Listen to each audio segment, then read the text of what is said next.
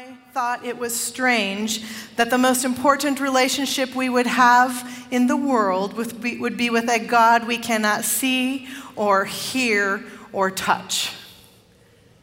But still, this is the God my family introduced me to. So it is, I said my prayers to this God. I drew pictures of this God. I dressed for this God on Sabbath.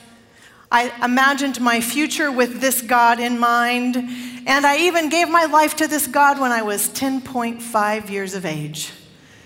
And I know that because I wrote it in my little red velvet Bible, Christy Lou Nelson, 10.5 years old, baptized. But I still wondered, and I kept it to myself, does anyone else think it's preposterous that we devote our lives towards a God we cannot see, we cannot hear, we cannot touch? I kept it to myself.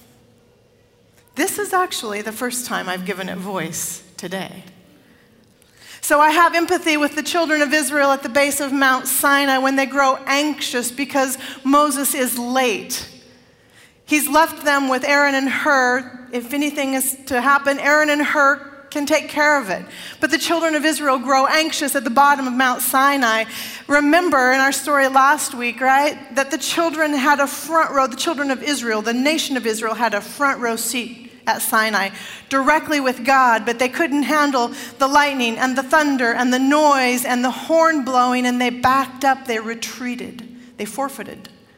Moses, we don't know about all of that, but we trust you. You go talk to God. You be our go-between. You be our person, Moses. So now when Moses has been gone a little too long, the Midrash, the Jewish writers who like to imagine these stories a little more, a little beyond the Bible, the Midrash says Moses was only gone half a day too long. But when Moses has been gone a little too long, the Bible says he's tardy. The Old Testament rarely uses this word. Moses is tardy. Let me read to you there. Exodus 32, verse 1. The people saw Moses was taking a long time to come down the mountain. They gathered around Aaron and they said to him, "Come on, make us gods that can lead us. And as for this man Moses who brought us up out of the land of Egypt, we don't have a clue what's happened to him." As for this man Moses, we don't have a clue. You know, the one who brought us out of Egypt. Who brought them out of Egypt? That's a very accurate answer. Was that you? Who brought them out of Egypt? God. Over and over again in Exodus chapter 32, 6 times, out of the land of Egypt, out of the land of Egypt, out of the land of Egypt. And in their anxiety, you know, Moses, the guy who brought us out of Egypt. Aaron listens to this. Aaron, who's first in charge, Aaron will go on to become the high priest of Israel. Aaron is like their conference president, friends. Hey, it's good. We got a great one. It's all good. It's a good analogy. Don't leave me now. Aaron will go on to be the high priest, and he knows the story. Wait, who brought us out of Egypt? But Aaron says this, "All right, take the gold rings from the ears of your wives and your sons and your daughters and bring them to me." So all the people took out all the gold rings in their ears, and they brought them to Aaron, and he collected them. He tied them up in a cloth. He's preparing to throw them into the fire. We might ask, how did these slaves from Egypt get so well accessorized? What's all the bling? I mean, they left Egypt in a hurry. They left so quickly, there's not even time for the yeast to rise their bread as they grab their bread and their babies and their aunties and their animals. Oh, and read Exodus 12. They plundered the Egyptians and took the jewelry too. So Aaron grabs the jewelry, puts it in the fire. Continue. Then he made a metal image of a bull calf, and the people declared, "These are your gods, Israel." The people said to each other, "These are your gods. These are the ones who brought you up out of the land of Egypt." Watch Aaron. He's careful here. He knows this is theologically off. He knows there's something wrong. So Aaron says, "How about we build an altar in front of the calf? Tomorrow we'll have a festival for the Lord. You know, the one that brought us out of Egypt. Sorta? Kinda? Can we recover this story? Aaron works with the people at the base of the mountain here. They got up early the next day, the text says. They offered burnt offerings. They brought well-being sacrifices. They sat down to eat and drink. They got up to celebrate. Your Bible might say they got up to play. Your Bible might say they got up for revelry. Your Bible might say they indulged in revelry. They rose to celebrate. They without moral restraint. Or Eugene Peterson says, it turned into a wild party. One contemporary author says, when the dance floor is this crowded, everybody should go home. Nothing good's going to happen. You got it, church? This is not a PG-13 scene now. Are we all together? This is what Moses hears from the top of the mountain. When Moses is late, the anxiety sets in. When the anxiety sets in, they ask Aaron for a substitute. It's amazing to me that Moses in this story for them appears to be exchangeable that quickly. It would be normal for a bull to be the thing that's crafted out of the jewelry. A bull, this ancient form of a deity, one of the earliest in antiquities, especially in Egypt. It has a name, and you can hardly travel anywhere. You can look in literature, we can go to museums, we can visit ancient sites. It turns out that the bull in ancient Egypt is one of the first forms that represents a god, especially a god of fertility, and then a god who will take care of the crops, and then all sorts of attributes. It would be very natural for Aaron to shape a bull or a calf because it reminds them of home. We can go from museums from Britain to Brooklyn. You can go from Cairo to the cave walls in Spain. We will see bulls and calves everywhere as a symbol of divinity. This would be normal to them. Why a bull? Well, because a bull will remind them of home. Moses turns the calf out in the fire. It would be normal for them to see a bull. Now, Moses on top of the mountain. God tells Moses, there's trouble down there. You need to get down. As Moses is descending, the Bible says he hears the sound of the party gone wrong, and this is what Moses says. It isn't the sound of a victory song. It isn't the sound of a song of defeat. The sound of a party is what I hear. And when he gets to the camp, Moses has in his hands the 10 Commandments. The Bible says that he grabs the calf, he throws it in the fire, he takes the remains of what was burned, he scatters it in the water, and he tells the Israelites they have to drink it. And then he turns to Aaron, who will eventually become the high priest, and says, what on earth were you doing? Verse 24, I said to them, whoever has gold, take it off. They gave it to me. I threw it into the fire. This is Aaron talking. Students, you need to read that last line. It's a fantastic excuse for your teachers. I just took the gold and threw it into the fire. A bull jumped out. It wasn't me. Moses. Whoever says the Bible is boring is not reading it. Don't look at me, Moses. These are your people, Aaron goes on to say to him. How can I help it if a bull jumped out? This is our story. I want to ask you this morning, this is a story about what? This is a story about what? Here are some options. A, idolatry. B, lack of faith. C, homesick for Egypt. D, jewelry. Of course, it's always about the jewelry. E, sin. Church, what is this a story about? Or you want to add other? You want to add all of the above? This is what we tend to do with stories with our children in our junior high and our high school, and sometimes even older. But I want to suggest this morning, this isn't a helpful way to listen to our stories, as if it's only a story about one thing. Can we pause for a minute and back up on the top of the mountain with Moses and God? This is when God hears the people getting out of control at the top of the mountain. And he says to Moses, go down there, your people, the ones you brought out of Egypt. Even God's got it going on, not remembering the story. You get down there. They've cast things into the fire and they've made a calf and they're worshiping. God says to Moses this sentence in verse 9, I have seen this people, how stiff-necked they are. And this becomes the classic definition for Israel. Stiff-necked. You know this word, those of us raised with Bible. Stiff-necked. I don't know, what do you think it means? Stiff-necked, stubborn, fickle, difficult?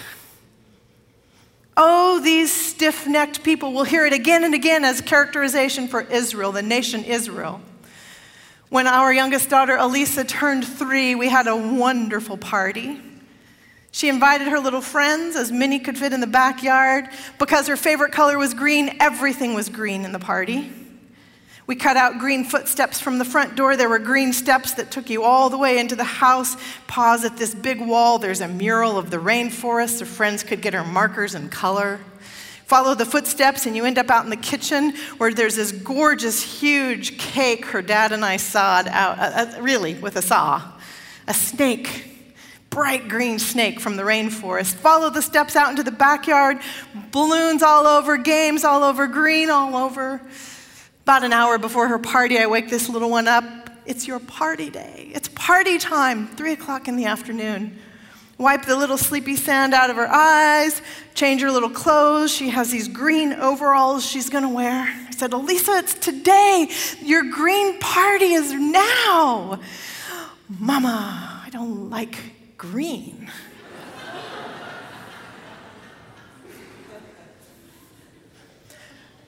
No, you're not remembering. Let's do it again. Remember, you asked for a green party. There's green footsteps. There's a green mural. There's a green snake cake. It's so cool. Mama, I don't like green. I don't want a green party. As I pull the little green overalls over this little body, no, you like green. No, you do like green. And that quivering lips turns to the huge pour, the tears. I hate green. For this hour, can you like it? Something's about to break. It might be me. Is that it? Is that stiff-necked? Difficult? Fickle? A little obstinate? What is it to be stiff-necked? I've been rather taken by this Torah scholar, a woman from Scotland, who gives me another suggestion. Her name is Ava Gottlieb Zornberg. She says, imagine this, in the back of the neck that there's actually a stiff rod, a steel rod. Some of you have some body parts like this. Actually, we have a church member, Nancy Lowry, in the hospital right now. They've almost constructed her entire spine down with something like this. But imagine it in the back of the neck, this scholar says, so that actually your neck is stiff. There is no turning and moving of the neck. And imagine that Israel has taken that stiff neck and backed it into God, and their face is towards Egypt. And it is true that they are unable and maybe unwilling to turn when God says, listen to my voice, turn to me. That it is this stiff neck, this stiff back they have towards God because their face is towards the familiarity of Egypt. Maybe it is less that they have forgotten God, but that they're remembering Egypt. Because liberation is hard work. Maybe it isn't that they're being fickle, difficult, demanding, picky. Maybe it is that they have yet to attach to their God in the desert, friends. Consider that today. And consider this. There's one more conversation at the top of the mountain before we move to this communion table. Because we've been busy calling this story idolatry and disobedience and infidelity on the part of the children, but I wonder if it's less that and it's more anxiety and fear of a God they don't yet know. So up on the mountain, there was a little more of the conversation between Moses and God. It goes like this. Let me alone. This is God talking to Moses. Let me alone. Let my wrath burn. Let it burn against the Israelites, that I might consume them. I'll make you a great nation, Moses. Hear this, he makes an offer to Moses, like the offer that went to Noah. Let me start all over again. Let me make you a great nation, Moses. Moses implored the Lord his God and said, God, Lord, why does your wrath burn hot against your people whom you brought out of the land? Why should the Egyptians say it was with evil intent that God brought them out to kill them in the mountains and consume them from the face of the earth? This is Moses talking to God. Turn from your fierce wrath, change your mind, do not bring disaster on your people.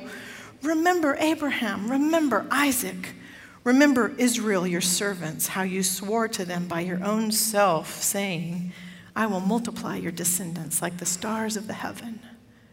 All this land I've promised you I'll give to your descendants, and they shall inherit it forever. And catch the last sentence, church. And the Lord changed his mind about the disaster he had planned to bring on the people.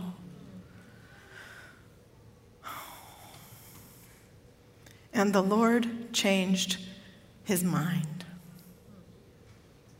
There is a surprising, unsettling conversation between Moses and God on the top of the mountain. We should think about the rest of our lives. Is Moses' memory better than God? Is Moses more merciful than God? First of all, Moses says, these are not my people, they're yours. Second of all, Egypt is watching. The world is watching. Third, God, remember your people. Remember your story. God has something to shout on the top of the mountain, but so does Moses. And it turns out God has cultivated a relationship with Moses so that there can be this kind of dialogue. I find this incredible. Remember that the people could have been there. They forfeited their front row seat with God. Moses is now their intermediary. It makes me wonder if this is the kind of dialogue we could have been having with God all along. This is the part of the story I hope we'll remember. God has something to say. Moses has something to say. God surrenders in this story. God changes God's mind. The language says God repents. God is sorry for God's action, thought, desire. Groundbreaking. God's not going to act with the coercion of Pharaoh. It's groundbreaking that the voices of the people are going to be considered seriously by God. It's groundbreaking that freedom will mark this covenant.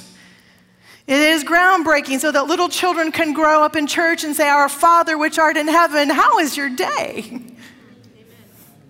That's what it means when we will not be coerced by a God, but that freedom will be allowed on the part of the people. Isn't that amazing? Isn't that amazing? To leave Egypt or to not leave Egypt, that's what's been going on all throughout this story in the book of Exodus. To leave Egypt or to not. Two narratives going on. One is driven by anxiety. The other is driven by a confident trust. The children of Israel stand between those two stories today. Deep anxiety, that came from Egypt, and it leads to controlling God and controlling others. But confident trust is what's going to happen from Sinai forward. Turns out liberation is destabilizing for everyone, including God. Who is this God? This three-letter word we use to describe the one we cannot see or touch or talk to. I'm still troubled by this. It shall likely be one of my first questions for God. Was this really the way to do this story? Please remember that most stories in antiquity have a beginning and a middle and an end, but not so with the children of Israel. No one has the lights on back home. No one has a welcome party in Canaan. They have left a place. They have not only left Egypt, God has condemned that way of life. There will not be bondage. There will not be coercion. There will not be oppression. This is scary, but this is the direction we're going. Two narratives in the story today. It is less for me a wandering, and this is now more an intentional march the children will make. It will be full of troubles.